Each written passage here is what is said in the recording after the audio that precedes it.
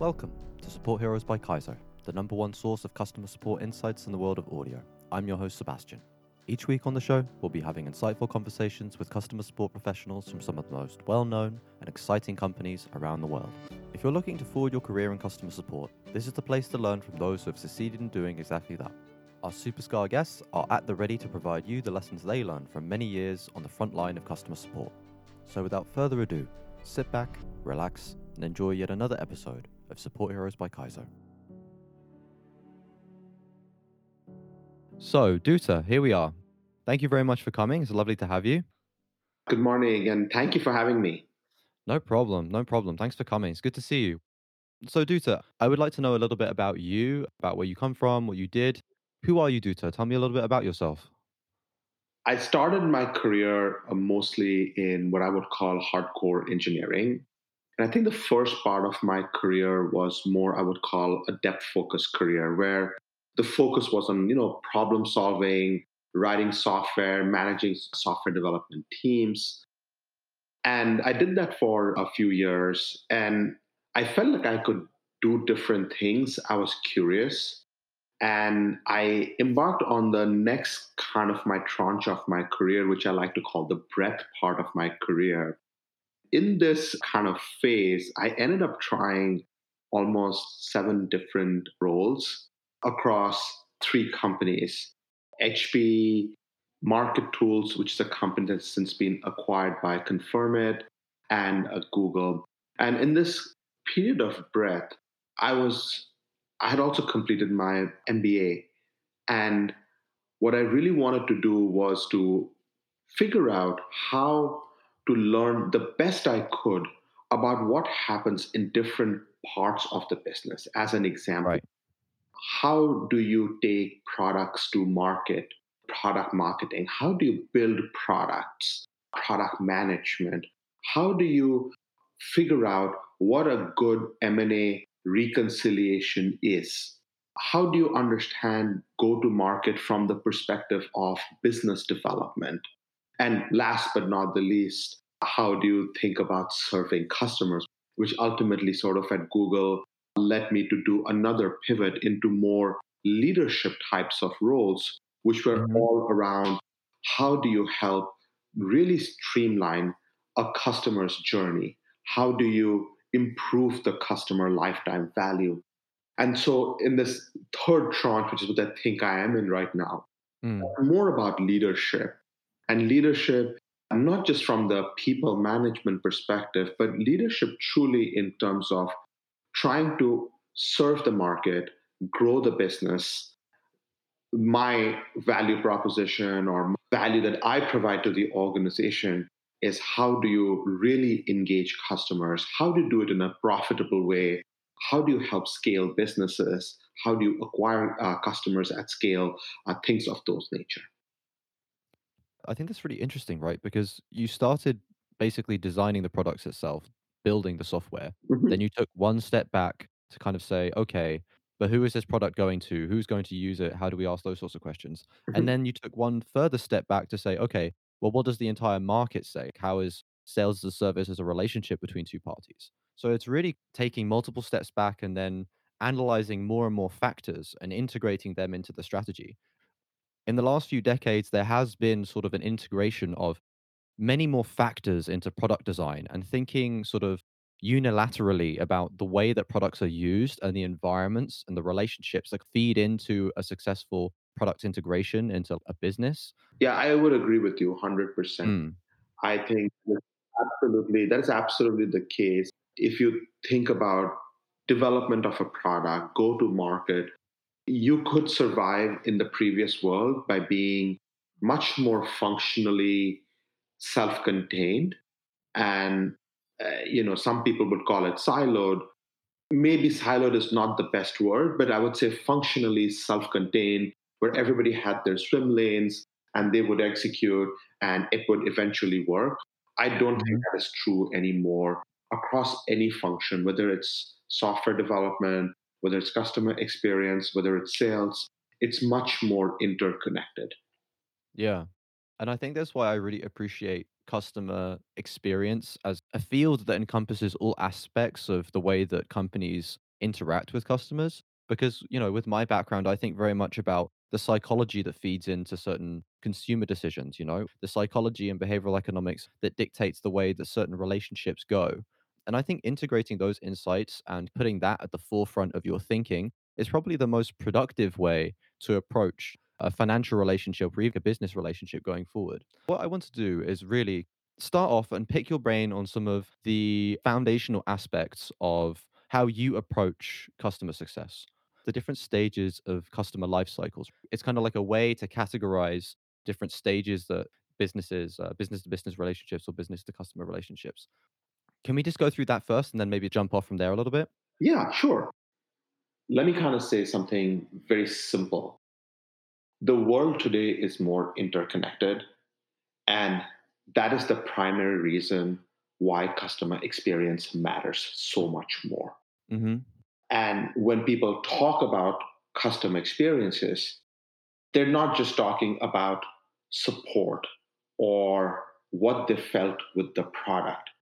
It's effectively a summation of all the touch points anyone has with their company, whether it is B2B or B2C.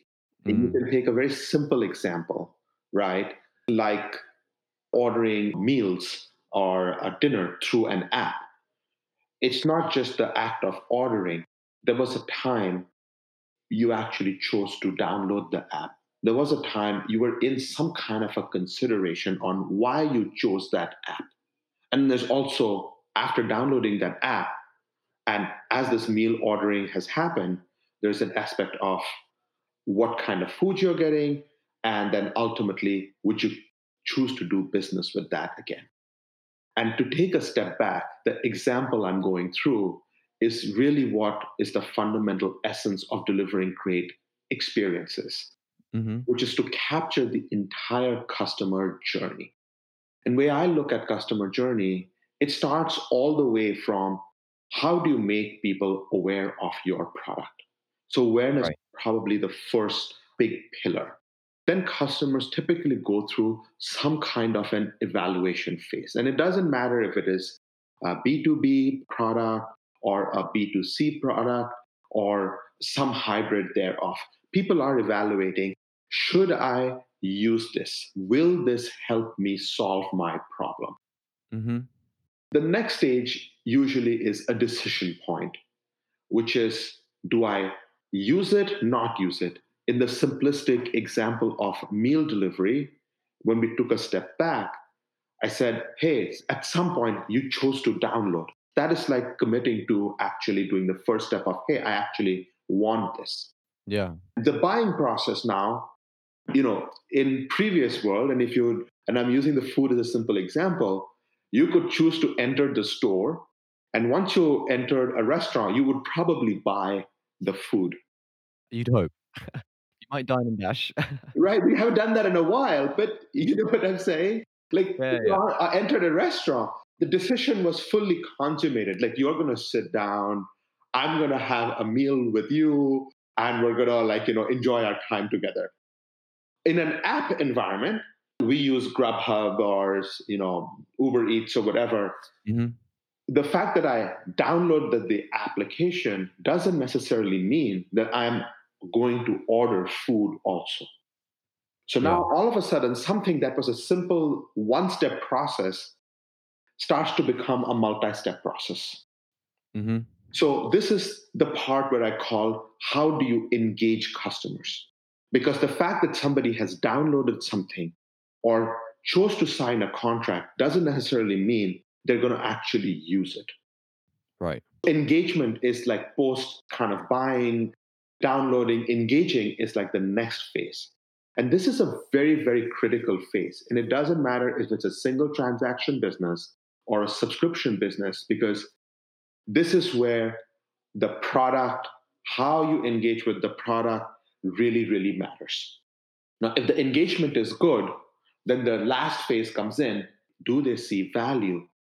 And will they renew or re engage?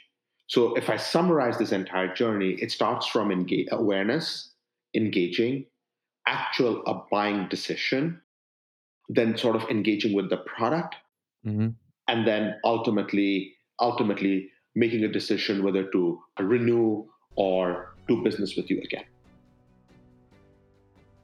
If you're enjoying this program and would like to hear more, please consider following us on your favorite podcast provider. And if you'd like to support, rate us 5-star on Apple Podcasts. Thank you. Right.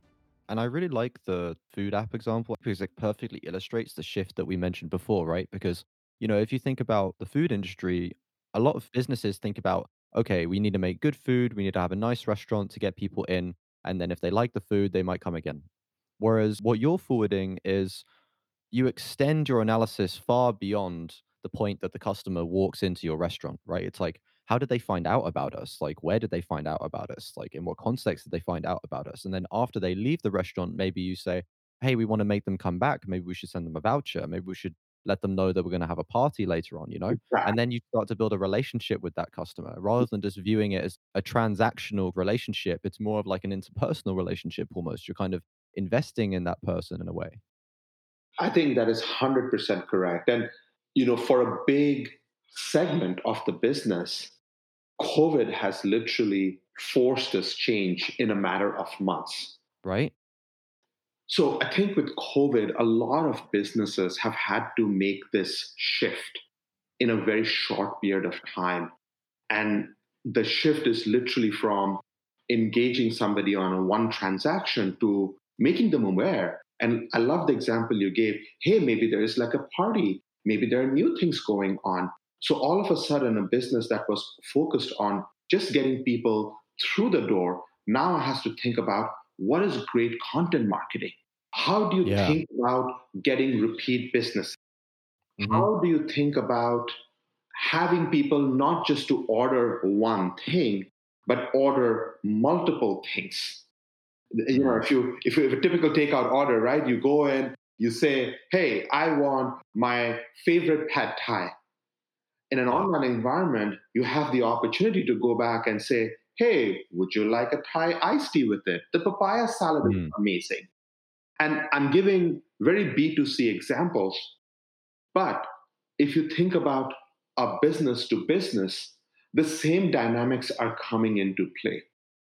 If you're Maybe. thinking about setting up some sort of a software, let's say you think about a company like Shopify and you're Mhm. starting to put your own e commerce store, all of a sudden there are options. There is a marketplace.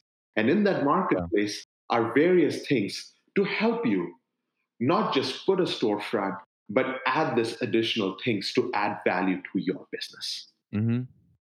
No, I definitely see that, and I think this also relates to something else we spoke about. A lot of business success really comes down to company evolution versus Mhm. sort of customer evolution, right? Yeah. So, customers and their expectations of companies are always evolving, and Yeah. I feel as though the companies that really, really go the extra mile or are ahead of the game in some way, they just blow everyone out of the water. I think one great example would be Apple. Mhm. Designing computers that actually looked good. I remember seeing this interview with Steve Jobs where he had his iMac and he's beaming proud because it's the only computer that actually had any color on it. Yeah. And he said, "They look so good, you kind of want to lick them." And I just thought to myself, you don't want to lick an IBM computer. They're brown, they're beige, What the hell? But you've got this gorgeous green Apple computer. It's like, yeah, you know what? I kind of do want to lick it, Steve. It's a goddamn computer. I never thought I would say that. It looks like a lollipop. Know what you're talking about. It perfectly illustrates the way that a very, very small, seemingly insignificant piece of innovation or change can just blow everyone else out of the water because it just puts you leaps and bounds ahead of everyone else. I so agree with you. I think you're referring to, I think they're called the IMAX or something. They're like Exactly. candy Yeah, colored, right? Like they look like exactly. popsicles and Yeah, because it's like every computer that came before then looked like, there's no two ways about it. And just by making that computer attractive to look at, you make the functionality of it so much higher, right? Because suddenly it's a machine that you want to use. Suddenly it's something that you don't hide away in your study or your spare room. Maybe you put it in your lounge. You're not ashamed of it. It doesn't look bad. and I would agree with you. And I'd like to sort of build on your point a little bit and add some color. we're talking about how everything is much more integrated. And this is a great example. And I can draw a few things from my experiences in the past to say the value of doing good customer experience is also being able to extract some of these insights. Mm-hmm. At one of my previous companies, we had an interesting exercise. We were talking to some customers, and it was one of those focus group type of things. And Mm-hmm. I was very surprised when they said, I like your product, but man, like the billing is just like billing and paying invoices is just like really, really bad. And I was actually taken aback. This is not what I'm expecting to hear in an overall feedback session. Mm-hmm. And we tried to unpack it and figured out the source of the problem. The source of the problem was very, very simple. First, when we went and we looked internally, we found that billing issues were indeed taking a lot longer than they should have. Now, they were following between the overall benchmarks of what we operate our support teams on. But when we took a double click, a next level of detail, we were like, but this is Mm-hmm. taking 8 hours on average to resolve this. These questions are super simple. Why are they taking 8 hours on average? Mm. And when we dug in, it turned out the billing organization internally was using a different list to prioritize. All the customer experience organizations, the sales organizations had used an internal segmentation that was a combination of revenue spread plus growth metrics, plus how important the customer was through some internal scoring. Mm-hmm. Unfortunately, the billing team had, for some reason, chosen to use the Fortune 500 list as a way to prioritize their issues. As an example, if somebody was not on the Fortune 500 list, they would automatically be bumped into a lower priority support queue. Okay. And that is causing the disconnect. Now, Mm-hmm. obviously, Fortune 500 companies are great, but there were a lot of companies that we traditionally did not do business with. So there was a big mismatch internally around Mm. a simple act of solving a billing question that passes between two organizations that have been prioritized differently, causing a unpleasant or a lesser than ideal customer experience. Understood. Yeah. I think also a point that touches on, and something I would really, really like to pick your brain on, is constantly iterating and improving with regard to customer success. Now, one such thing that you mentioned as being a core tenet of actually doing that successfully is employing data. Mhm. Let's get onto the data point in a second, but first, how do you value feedback and iteration in the whole scheme of customer experience and customer success? And then how have you seen this successfully and unsuccessfully implemented in your career? I think feedback is 100% the key to making any experience, anything, any product good. Simply because when you start off, everyone, including me, will make an assumption of what needs to be delivered, whether it's a product, Mhm. whether it's an experience. Experience could be anything from what is the minimum amount of time we resolve an issue in to how do we proactively engage with customers and help get them onboarded, or how many touch points do we need to have them to make them feel comfortable about the product. So Mhm.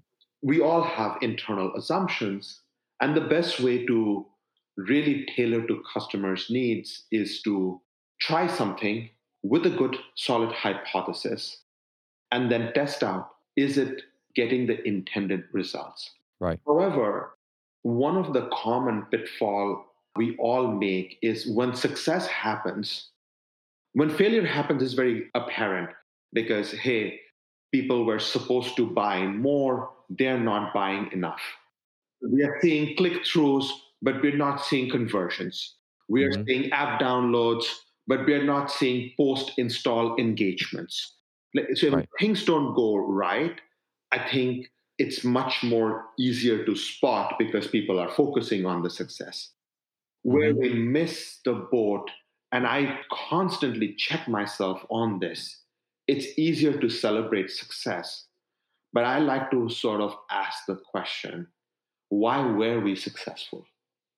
Yeah. How can we make sure we isolate the factors that drove us to success and not pin it on luck? I will give a very simple example. Hmm. This was a product that I had worked on early in my career, and we went and launched this product, and it was a direct sale. The first 2 quarters or so, we got a lot of people to buy the product. And we were feeling really good. And we're like, this is going to continue. This is really going to continue. And we really hit the mark and we've met the customer need. Very quickly, we figured out that was not the case. But we figured out, I would say, 6 months to a year later. And we could have figured that out a lot earlier if we had paid attention. And some of the things that if we should have paid attention was, why are people buying en masse?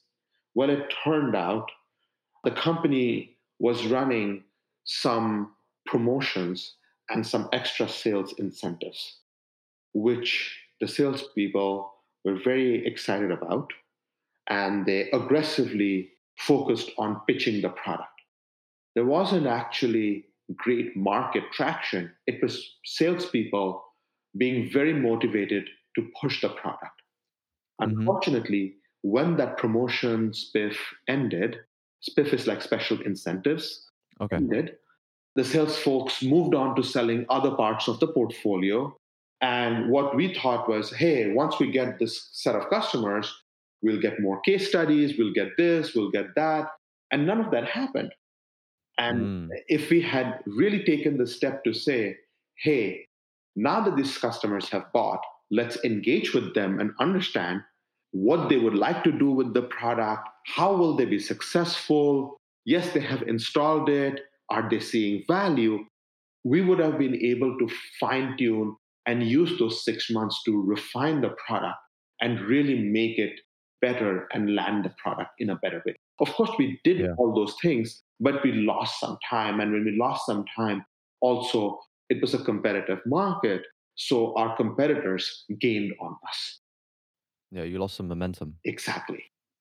Mm. And that really reiterates the importance of feedback, right? And I guess what you're basically saying is that feedback as to why you're successful is as important as feedback of why you didn't succeed, That's right? correct. And it's difficult because in your defense and in your colleague's defense, there is a heuristic that kind of dictates that it's difficult to do this. It's the hot hand fallacy. So if something's going well, Right. you implicitly assume that it's going to keep going well, which is difficult to counter against. If something's going well, you feel good and you can maybe point to the effort that you and your team have put in and say, this is why we're succeeding. But it almost requires one being a little bit bar humbug in a way.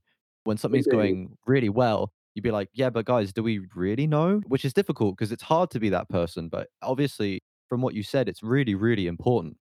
And I think there are ways to do it. And this kind of will hopefully dive into this concept around data. Yeah. These are things you learn and evolve as time goes on. I have a big bias towards really understanding the business by instrumenting it. And I have this concept what I really, and it's not my concept, I think it's everywhere, but I like to frame it in this following ways of talking about business metrics in terms of input metrics and output metrics. Right. And what I mean by input metrics is, what are the things that we drive improvement on a day to day basis? Hmm. And output metrics are things that will happen if we do all the right things. Right. Let me go back and make it fundamentally about something almost everybody knows in customer service, which is Hmm. customer satisfaction and net promoter score. Right. One cannot just like manufacture a great customer satisfaction score or an NPS score.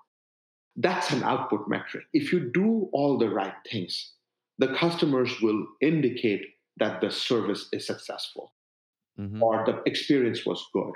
And that will be captured via one of these scores. And that will be an example of an output metric. But when you Hmm. think about the input metrics, there's a whole bunch of things that go in there. Did you respond accurately? Did you respond in a timely manner? Was the Mm. tone a friendly, encouraging, education forward way? Yeah. If there was a confusion, how quickly did you resolve it? Is that problem happening again and again? They say they have fixed it, and again, after 5 days, that same thing shows up in some other form, right? Right. So, all of those things are what I would call more input metrics, things that are Hmm. within your control, things that a business can measure. Hmm. Once you have established this concept of input metrics versus output metrics, the conversation that we are having, when you're successful, why you're successful, when you're not successful, why one is not successful, becomes a little bit easier. Because now we can talk about and say, what are things we are doing really well to drive the success? Hmm. And if we don't have those items, then what I really like to encourage my teams is to say, well, then let's find out.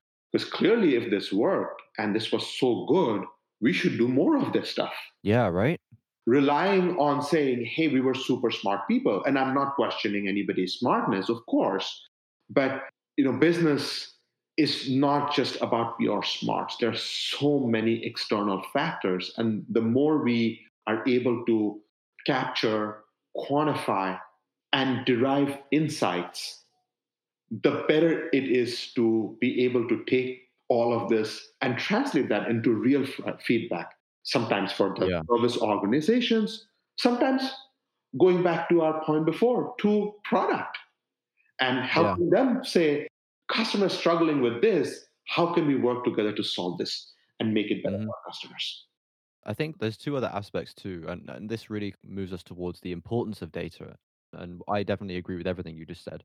But the two things that also data circumvents is A, it allows you to reduce the amount of bias in your thinking, right? If you're figuring everything out ad hoc using your gut and your instincts, that can only take you so far. And at the same time, no one human being can properly or perfectly compensate for their biases, their heuristics, their, social, cultural things either. Exactly. The second thing too is that if you want any sort of predictive power, Yeah. if you don't have data, you're screwed, right? Good luck trying to predict anything without a hell of a lot of maths.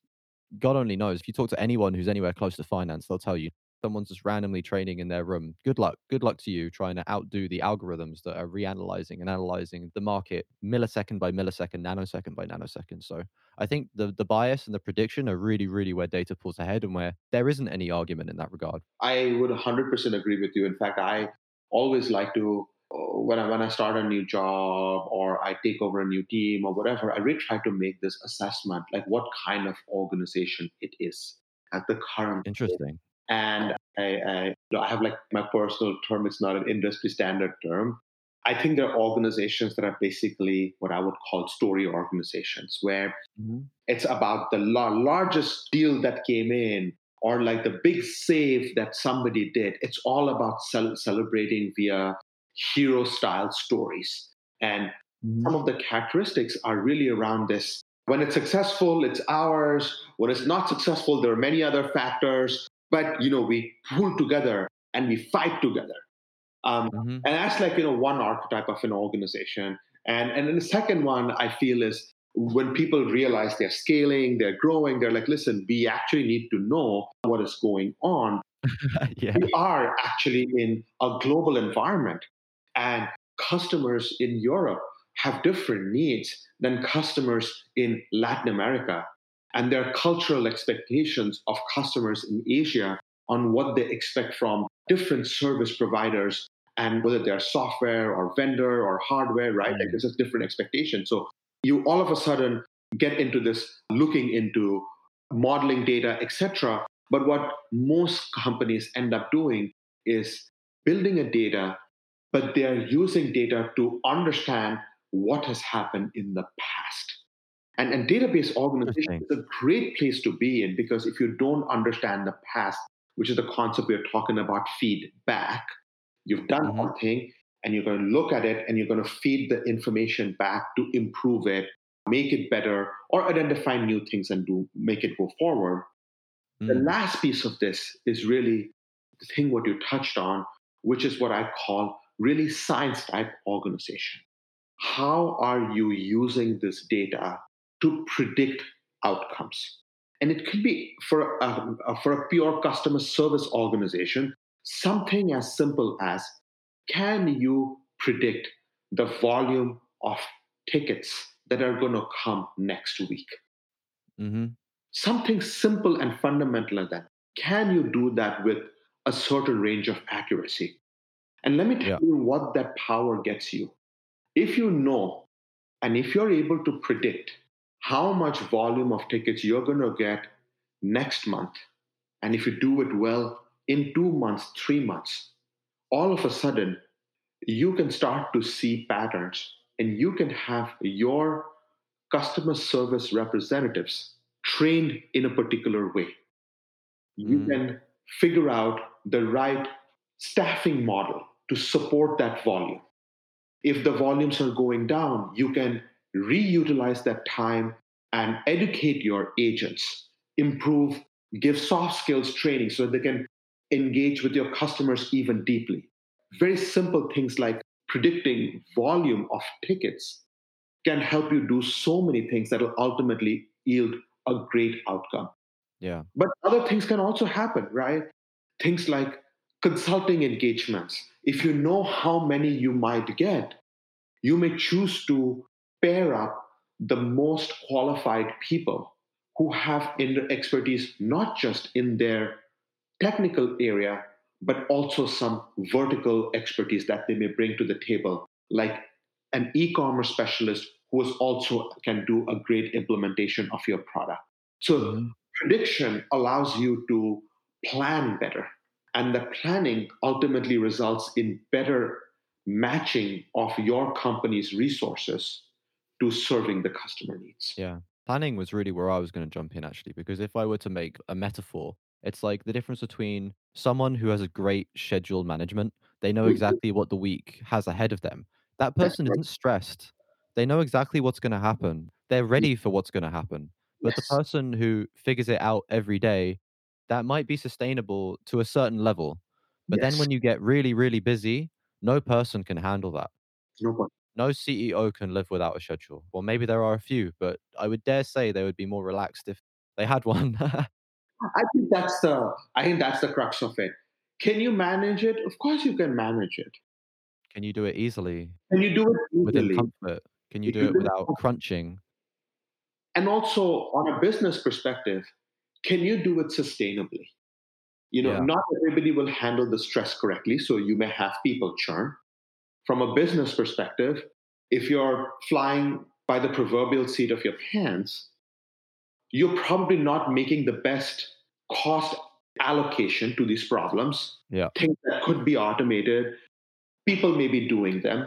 People will be constantly firefighting, so you may have to have more staff to do things that could be done with less people. It stresses me out just talking about it. So I hope you understand. Like, it's not just a question of can we do it. Yeah, anything is possible, and there's always an exception to any statement anyone makes.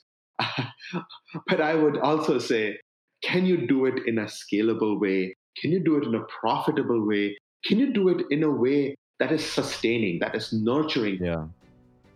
If you're interested in learning more about customer support, visit kaiser.com/blog. There you'll also be able to find a subscription to our newsletter for more valuable content. Thank you.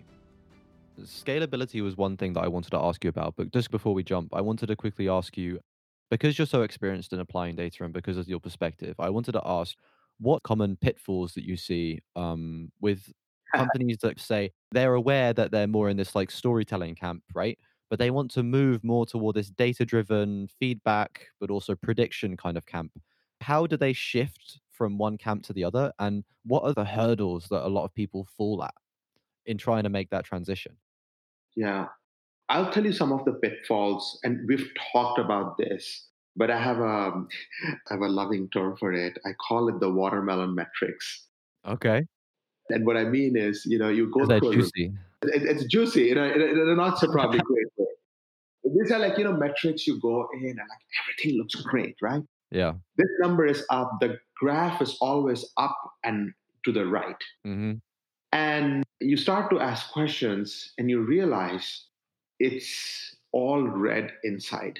People have discarded portions of the data. I remember one time I went in and asked, "Hey, how do you think our customers would rate us?" And they very proudly showed me how high their CSAT was.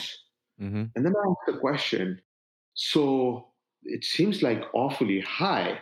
I mean, knowing what I knew about the team, it was like Mm-hmm. in almost 90s. I'm like, it's like a really high score. It's like, so, how many product bugs and how many things are going on? And I'm like, oh, we really don't know, but we tend to have this rate of bugs. And I was like, that's a very high rate of bugs. So I says, how do you calculate this? Mm-hmm. And I said, yeah, we only send this survey to folks that we have successfully resolved the issue. Okay. That's Okay, like so a huge obviously selection bias. Like, wow. there is a huge selection bias right there. And when I'm saying watermelon metrics is these are metrics and they exist everywhere. They look green from the outside. When you Mm, cut them, it's all red inside.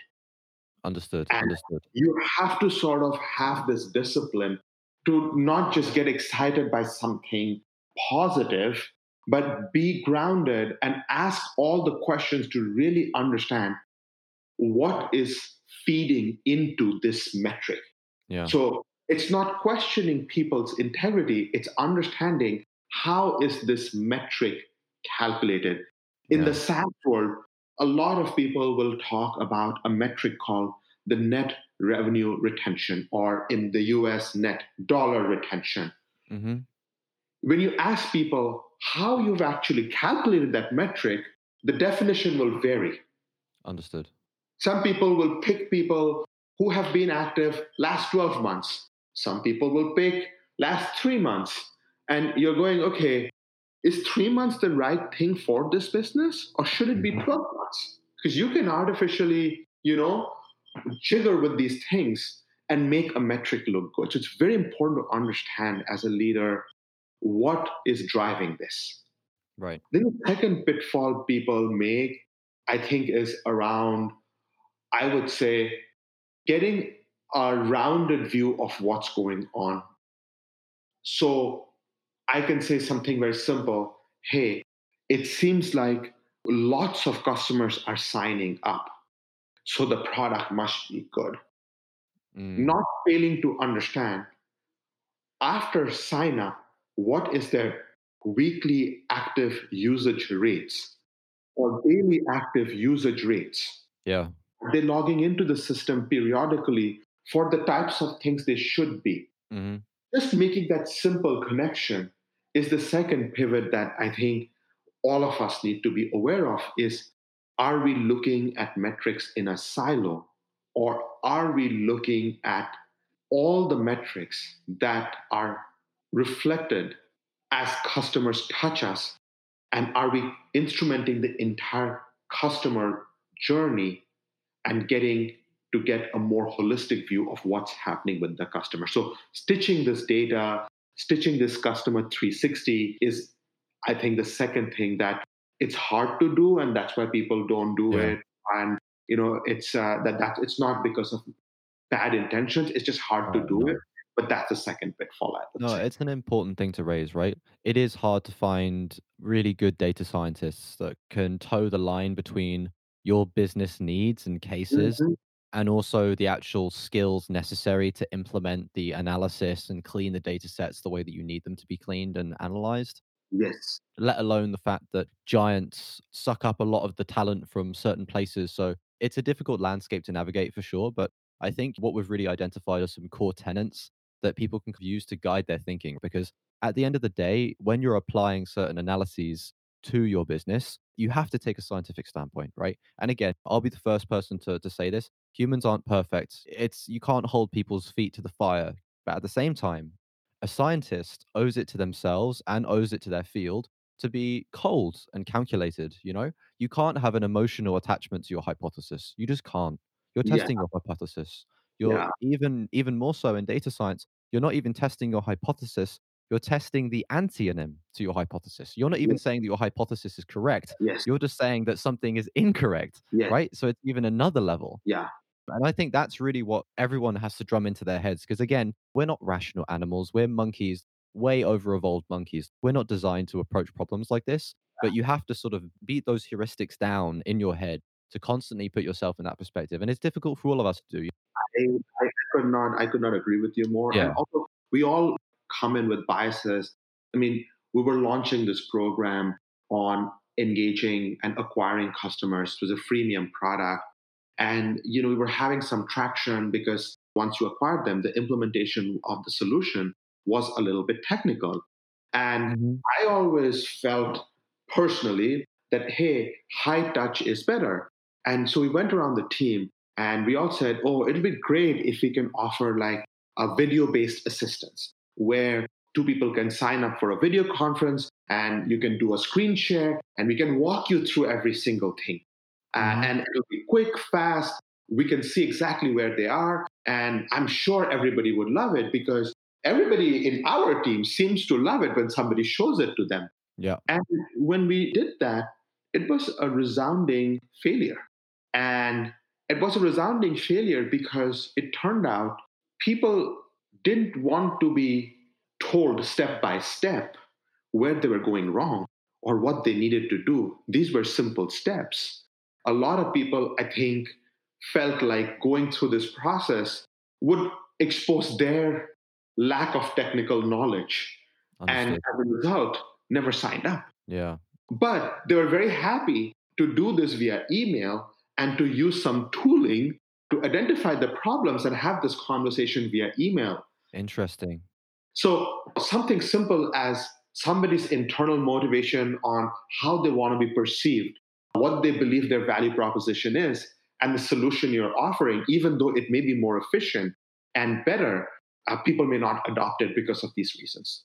Yeah. I think that's why I find this whole field so fascinating because I'm a science guy. I like numbers. I love economics. But at the same time, I'm fascinated by human beings, and social sciences. And it really is the intersection of these two worlds because, as we've said, you have to implement data if you want to be scalable and if you want to get ahead of the issues that you're going to have to solve.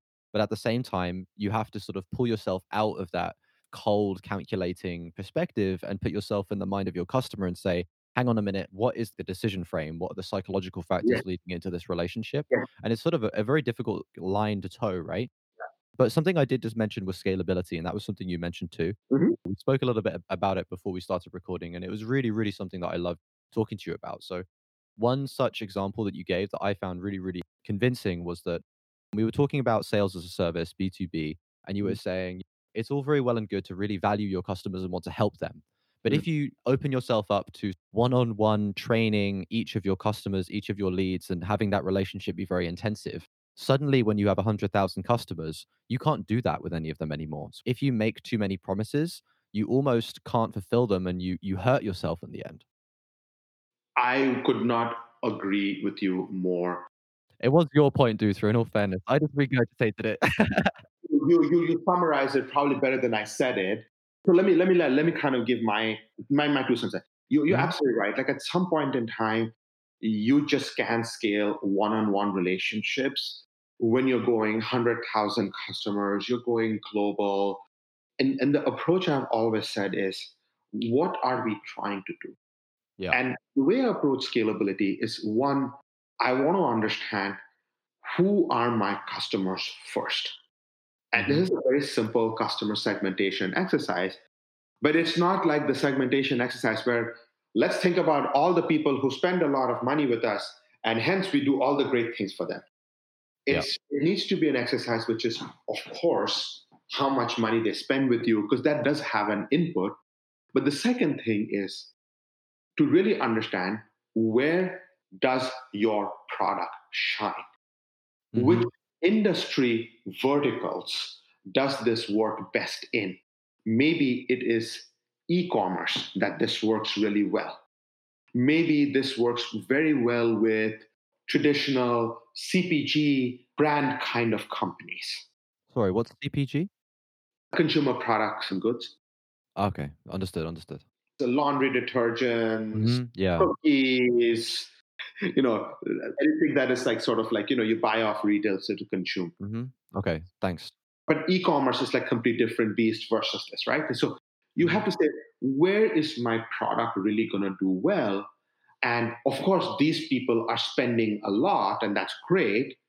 But what about the people who have engaged with us and are not spending as much or not engaging as much? What's going on there? So your customer segmentation has to be a combination of not just current revenue, but also potential for your product to improve the lives of the customers. That's the first step. Now, once you've identified this, you can roughly break this into three things. People who you need to have like super high value relationships with. And for them, you should have some N:1 where, one person has 15 accounts, 25 accounts, depending on the size of the account and what needs to be done, right? Some kind of like a account management-ish model. Yeah. The second, I would say, is what I call a more programmatic, in some SaaS circles, it's called the tech touch, which is programmatic implementation of a success program, which could be anything from feature adoption to making them aware of functionality that they have never used and they should be using. So not the stuff that they're using and using it well, to setting things up correctly, helping them migrate, et cetera. But it's basically this: you have an opportunity to grow, but you're not growing. But our goal is to come and give you a little boost, a little jump start. And you power that through automation technology. Okay. And the last one is what I would say is sporadic customers that are probably doing the business as they should, and you really should think about them more as reactive. And these lists will bleed. Sometimes somebody who is completely reactive may need some proactive services, and sometimes they may need very high-touch services. But that level of granularity and dynamic allocation will have to be determined by the business. Right. So if I'm going to read this back to you, in order to scale successfully, you have to segment your customers successfully and really be clear with yourself and with them about what it is their expectations of you are, and be very, very strict with oneself in understanding what are we willing to do for these people? What are we willing to do for those people? What's best for everyone? And you need to decide that beforehand. And what I'm reading is you can't really successfully do this in an ad hoc manner, right? After a relationship has been established, then decide what the relationship is going to be. Yeah, 100%. It's like you take the girl on a date and then you turn around and you go to a random place and, it's just like a gym or something. And she's like, what the hell are we doing here? Yes. And that comes down a lot to setting expectations. So Yeah. if you don't do this work beforehand, you can't set the right expectations with your customers. And therefore, you can't satisfy those needs because the customer will gauge their needs based on what they think they can get from you. So if you successfully present expectations, you're basically planting a seed in their head that makes it more likely that they're going to be satisfied. Because if Dutra, I say, I'm going to buy you a wonderful muffin. It's going to be a homemade muffin, Dutra. It's delicious. And then I bring you the muffin and it's got goddamn blueberries in. And I didn't say that. And it's like, oh, I thought that was chocolate chip. You didn't say it was going to be, you didn't say it was going to be blueberries, Yeah. or it's got goddamn oats inside or something. And I'm like, it's a healthy muffin. He's like, you never told me that. I would say I would 100% agree with you. And what I was explaining to you was how you do it internally based on the customer segments and who you should serve and how you should serve it. But the flip point you're making is equally, if not more important, which is around expectation setting. You go to like an average like subscription software page or even a direct-to-consumer product. They will all talk about the value of the subscription in terms of product and feature functionality. What they're not going to say, that's not true all the time. I think a lot of companies started to realize this now and doing it, but most of them don't say what is the level of service they're going to get after they sign up. And they expect their questions answered in 24 hours. Will they get access to live support in the form of a phone, or will they get only email support? Will there be weekend coverage? Will there be any specialized onboarding services. Yeah. How many hours of onboarding services will they get? Right? Why I love that Intercom give you the average reply time when you've got that little intercom pop up on your web Yeah. page, because Yeah. without that average reply time, I might close the web page if I don't get a reply in 2 minutes. Yeah. It's a big function of not just what I do when I'm about to buy a product, but what can I expect after I get this? And I Yeah. think this is one of those things, very fundamental. Otherwise, any company rightfully will say, we want to make a customer successful, we want to keep customers first. But definition of what that customer first means will be very different depending on who the customer is. So it is the responsibility of the company to state that and make it as precise as possible. And that ultimately leads to better expectation settings. And if you're delivering at that point in time, you're going to have much better chance of having happy, more engaged customers. Yeah. We're coming now to the hour point, Duta. I want to open it up a little bit to you. Are there sort of bits of this puzzle, facets of this conversation that you'd like to touch on further that you don't think we've really addressed enough? I think one of the things we've talked a lot about, hey, how do you think about customer experience? Mhm. Why is it so interconnected and why is it so relevant? We talked a little bit about data. How do you build about data? How do you use data to drive certain behaviors and so on and so forth? We Mhm. talked a little bit about scale. How do you set customer expectations? How do you think about one on one versus servicing customers through programs? I think the last thing I would say is, which is probably one of the most important things, is really building the right teams and the value of having very good established norms around collaboration, how you treat customers, and probably the fundamental part of this is how you empower your team members. One of Interesting. the pitfalls I see when people start to scale and everything else is when people go this route of data, it can start to feel that the people are being micromanaged because Mm. you're recording things, you're analyzing things.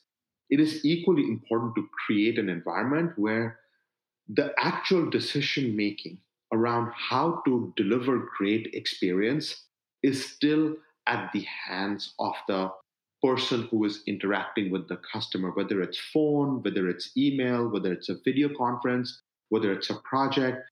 And what I mean is, it is typically not a good idea to say, well, an average call takes 10 minutes, so we should optimally focus on 10 minutes per call. Or Mm. an average time to solve a ticket, you should be solving 7 tickets a day. And why didn't you solve 7 tickets? I mean, the question should be, you should be solving 7 tickets a day. You didn't. Tell us what are the great experiences you provided that led you to do only four, because we want to understand what those situations were, and maybe that's how we should be doing business down the road. Interesting. So I think those are some of the ways to really make sure that the metrics are not preventing us from getting additional insights into why it takes longer, because there Yeah. may be actually legitimate reasons why it's taking longer, because of a new functionality that has appeared in the product that is too complicated. Mm. Maybe somebody is not trained. Maybe somebody is on an onboarding call and the goals customer gave have now all of a sudden changed. And because the goals have changed, somebody had to go back and reset and do a goal setting session halfway through their execution. So, all of these are examples of when something doesn't comply, the question shouldn't be, how do you improve it? The question should be, let's ask the team members why it took more time, why this is different than what we would expect, and what can we learn from it. It's almost like you take the same approach with getting feedback from your team that you take with getting feedback from your customers. Yeah, You know what I mean? Because the customer is the person who understands their interaction with the business the best. They yeah, understand why they approached you. They understand why they bought what they bought or why they didn't buy what they buy, and so on and so on. Mm, But then equally, on the employer side, the mhm. employee is the one who's closest to that particular process. Exactly. They're the ones who have been doing it for so many years or so many months. Yeah. So they're the experts on what went differently this week or what went differently today. Yeah. And as leaders, I think this is a point, you know, I'm not saying I do the best all the time, but this is definitely something I've always tried to improve personally. The more senior you become, the more you see data, and especially someone like me who has a bias towards data, you tend to spend a lot of time with all of this stuff, you tend to spend a lot of time with strategy.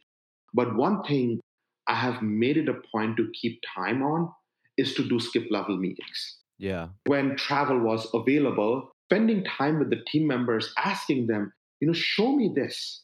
There was an interesting time. It was right before COVID happened. I was in Dublin and I was like, I heard you mention this in a Q&A. Can I spend like 15 minutes with you? And can you walk me through exactly what this means? And I'm trying to develop a strategy. Here is my hypothesis. Tell me why you didn't think it would work. This person sat me, we were like, it's an ad hoc meeting. He says, listen, Duda, this is absolutely possible. Let me tell you why I think we are not able to meet this. And the person gave me such great insights Mm. that I would have eventually figured out by looking at data and so on and so forth. But he helped me jumpstart my understanding of this program and shorten that learning curve maybe by a month. Wow. Just from one meeting. Just that one meeting. And you cannot predict every meeting is going to be the same. That's not what this is about. Some are about people's problems, but to constantly do skip level meetings, spending time with the folks who actually talk with your customers, who are engaging with your customers, will give every leader extremely valuable insights that can then help to round up not just the qualitative elements of decision making. It's going to basically take a much, much more interesting dimension to the qualitative, like the database that you have to make your decisions. Yeah. One of the most interesting things that I heard on this point, I was talking to Benedict Dorman, who is the head of global support at N26. And he said something that was very interesting to me. He said, the more high level you get, the more drowned you are in data and metrics and KPIs and numbers and spreadsheets and graphs. And he said, sometimes some of the most convincing things that you can say in these board meetings where we're talking about the macroscopic analysis of the entire business, super serious stuff, is someone said to me, blah, blah, blah.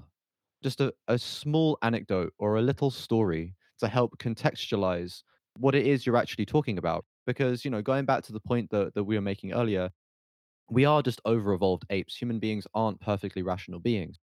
So when we're drowned in numbers and we put ourselves in a particular frame of thinking, it can be very difficult sometimes to reconnect with what it is we're actually talking about, and offering some of that qualitative insights like that meeting you mentioned, or Mhm. like Benedict said, with giving some anecdotes or some personal stories, it can really help ground you, right? And I mean, what you just said is it saved you a hell of a lot of time. It did. And that's exactly true.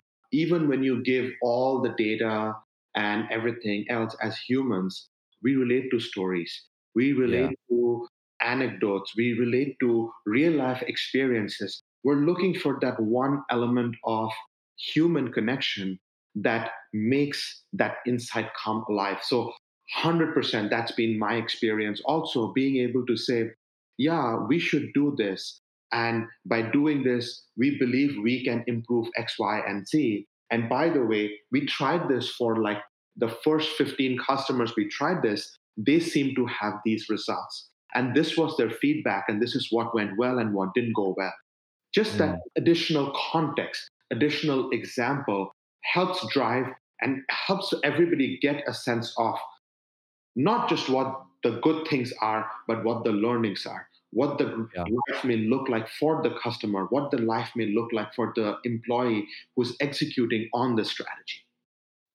No, I totally see that.